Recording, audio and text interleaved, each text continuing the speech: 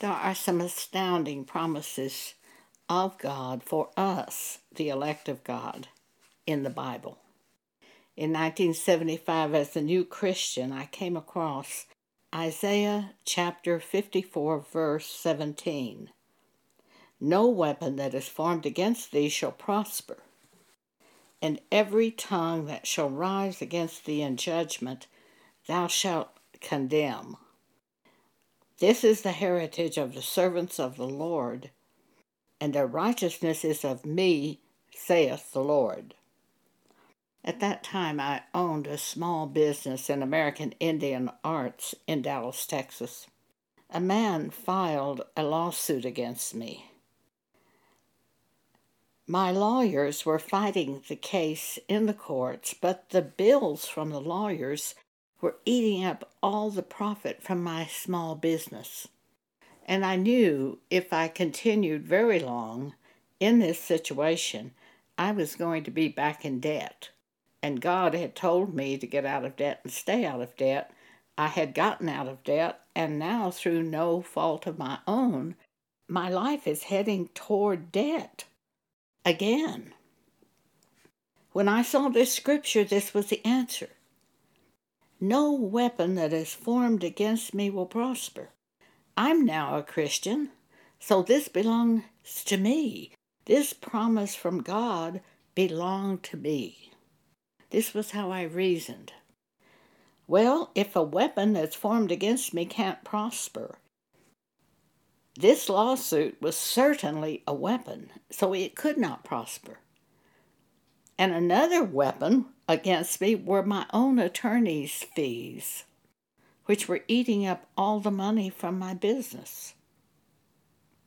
So I decided, based on this scripture, that I would dismiss my attorneys and go to court without any human legal counsel. Let's look at the scripture once again.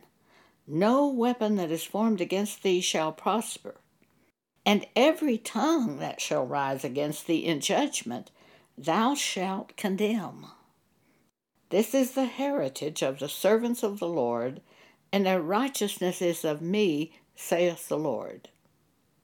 As a new Christian at that time, I decided that I would go talk to my pastor about my plan. En route to talking with the pastor, I was praying for God to give him wisdom. James 1:5, if any of you lack wisdom, let him ask of God, who giveth to all liberally and upbraideth not, and it shall be given him. So I was praying for my pastor to have wisdom as he counseled me. When I explained the situation to him, he looked at me and said, Joan, I perceive that you have faith to do this way. And that's all I needed. I called the lawyers immediately and told them I'm now a Christian. And as a Christian, this scripture says no weapon can prosper against me. Therefore, I was going to release them from this case and go to court without any human legal counsel. My lawyer said, Joan, you can't do that. He said, you just don't realize how evil the courts are. And I said, Gordon, I'm now a Christian, and this is what the Bible says. And this is what I believe will happen. So this is what I'm going to do. About a week after I dismissed the lawyers, by the way, they had said, but we're willing to work with you, and it'll only cost about $10,000 more to try this case. And I said, Gordon, stop. Don't do anything more. I mean, $10,000 more. I probably had a total of maybe $500 to my name at that time. And here it's going to be $10,000 more? I said, oh no, Gordon, don't do anything else. About a week after that, Gordon came into my shop, and he said, Joan, we have discussed your case at the law firm. This was a big law firm, downtown Dallas, 28th floor of Bryan Towers, covered the whole floor. And he said, "We have discussed your case at the law firm, and we have decided that we will try your case without any further expense to you." What's going on here? 1 week it's going to be $10,000 more to try the case. The next week it's going to be no further legal expense. But I didn't hear him mention God in this plan. So I simply said, "Gordon, I'm going to have to get back with you on this." When he left the shop, I began praying, "God, what do you want me to do?" I was reminded of Abraham. We'll look at the scripture. There had been a big battle, and Abraham's nephew Lot was taken captive. Abraham went out to get Lot away from the army where he had been taken captive, and Abraham rescued him. Verse 21 of Genesis 14, "And the king of Sodom said unto Abram, Give me the person to take the goods to thyself. And Abram said to the king of Sodom, I have lifted up mine hand unto the Lord, the Most High God, the possessor of heaven and earth, that I will not take from a thread even to a shoe latchet, and that I will not take anything that is thine, lest thou shouldst say, I have made Abram rich." That verse 23 is the one that I was reminded of when I asked God what to do about the free legal counsel. God was saying to me, don't take it. Depend on me. This is such an important verse of Scripture. Abraham made a decision. I will take nothing of anyone else's, of any humans, lest they should say, I have made Abram rich. I don't want my riches to come from lottery or any human or governments of men. I want my wealth or riches or substance to come from God, like Abraham said he did. So I knew God was showing me what to do, turn down this free legal service. That's exactly what I did. And I planned to go to court without any human legal counsel, based on that scripture in Isaiah 54, verse 17. During the time that passed between the lawsuit being filed and the actual court trial, which was several weeks, of course I was frightened. But God would give me scripture when I was afraid. And I would write that scripture down and look at that verse of scripture, and that would settle me. Then the next day when fear came, God would give me a scripture, and I would write it down. I think I had about 14 scriptures at the time to sustain me, that God had given me by His Spirit, by calling those scriptures to my mind. I put all of the scriptures on a cassette tape recording, front and back. And when I would go to bed at night, I would turn on the cassette to comfort me and strengthen me. And I would go to sleep, and in the night when I awoke, I would start the cassette player again. 6 days before we were to go to trial, this man's lawyer called me, and he said, I'm calling you because you don't have a lawyer. I need to let you know that our client has dropped all charges. He said, we tried to get him not to file this lawsuit against you because there's just no basis, but he was like a madman. He would not listen to us. It was over. My lawyer came in a couple of weeks after it was over, and he said, I want you to know that at the law firm we have been discussing what happened. And he said, we believe at the law firm that what you said happened, that no weapon that formed against you would prosper. Then in 2019, 19. God showed me something else about this scripture. At the end of Isaiah 54:17, it says, "This is the heritage of the servants of the Lord, and their righteousness is of me, saith the Lord." And instantly God opened my eyes to understand this. When God shows us to do something and we do it, our righteousness is of Him. As a servant of God, my righteousness is of God because I'm doing that which God showed me to do in the situation pertaining to this present life. So that makes my righteousness to be of God. Any time you have sought God on a situation and you do things the way God says to do them, your righteousness is of God. Another example of this.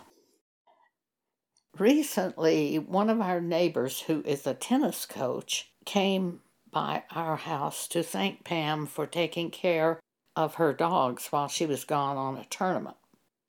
She came in my room and talked to me for a few minutes, and I was showing her that I was using some tennis wristbands to help me with my broken wrists because I've had both of my wrists have been broken in separate falls, separate accidents, and that it was helping me.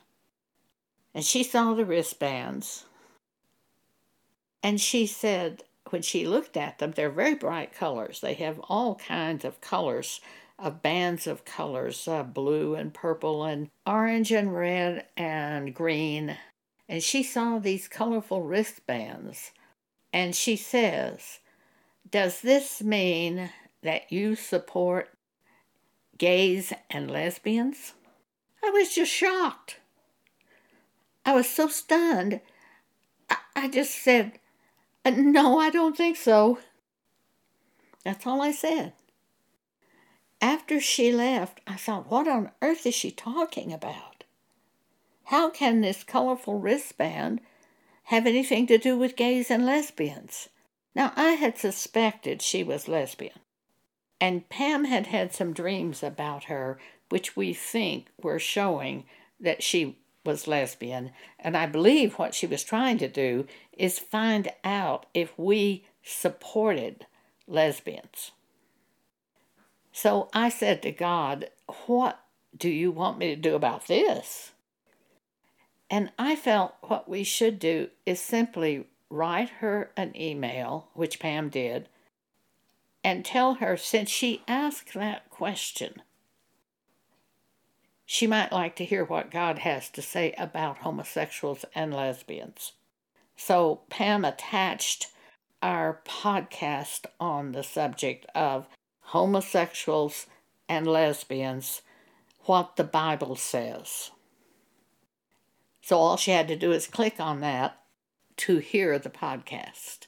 We've heard nothing at all from her since that time. I was pretty sure she wouldn't listen to the podcast. But the thing it did is freed me. It freed us. It freed Pam. It freed me. It freed us from her thinking that we were going to support her, that we were somehow going to approve her in her activities. And I was so thankful to God because there was no big uproar about it. It was so strange to me when it happened because all I said is, when she said, "Does this mean you support homosexuals and lesbians?" All I said was, "No, I don't think so." That's all I said. I didn't quote scripture to her. I didn't tell her what God said. I didn't do anything. I think that's so interesting.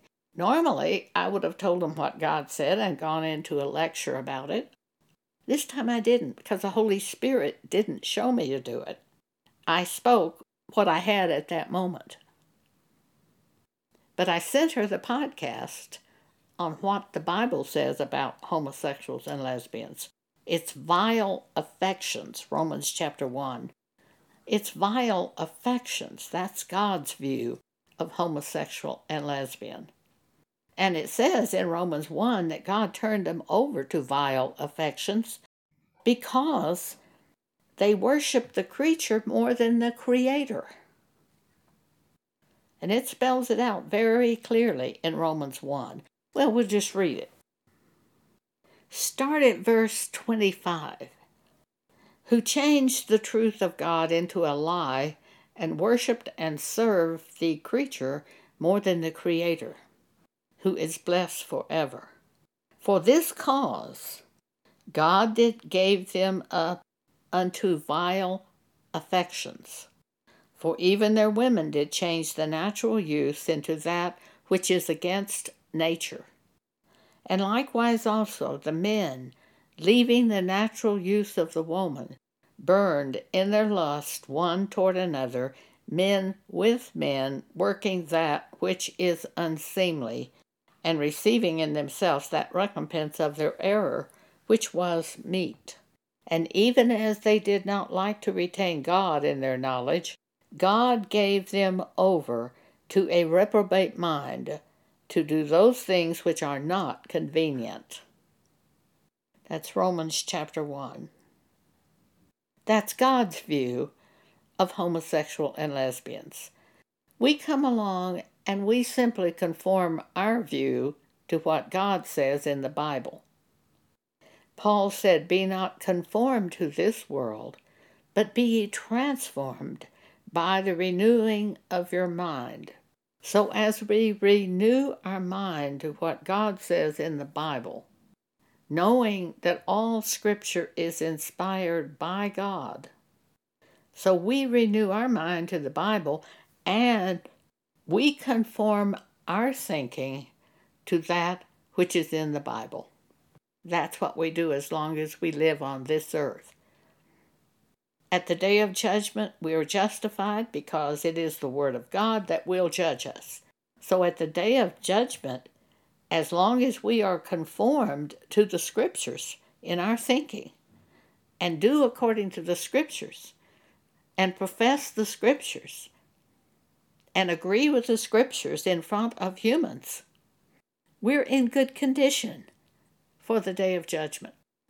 2 Corinthians chapter 5 tells us we will all appear at the judgment seat of Christ.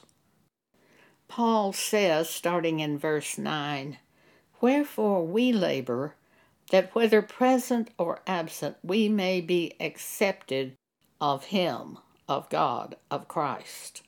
For we must all appear before the judgment seat of Christ, that every one may receive the things done in his body, according to that he hath done, whether it be good or bad. Knowing therefore the terror of the Lord, we persuade men."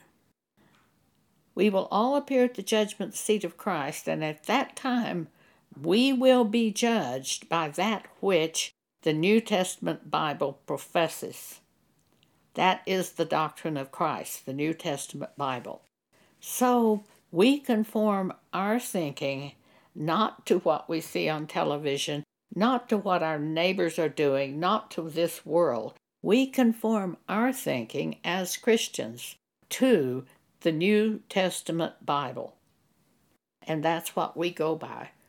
And that is where we will stand at the judgment seat of Christ. We will be judged by the words of the New Testament Bible. Thank you for allowing me to speak with you today.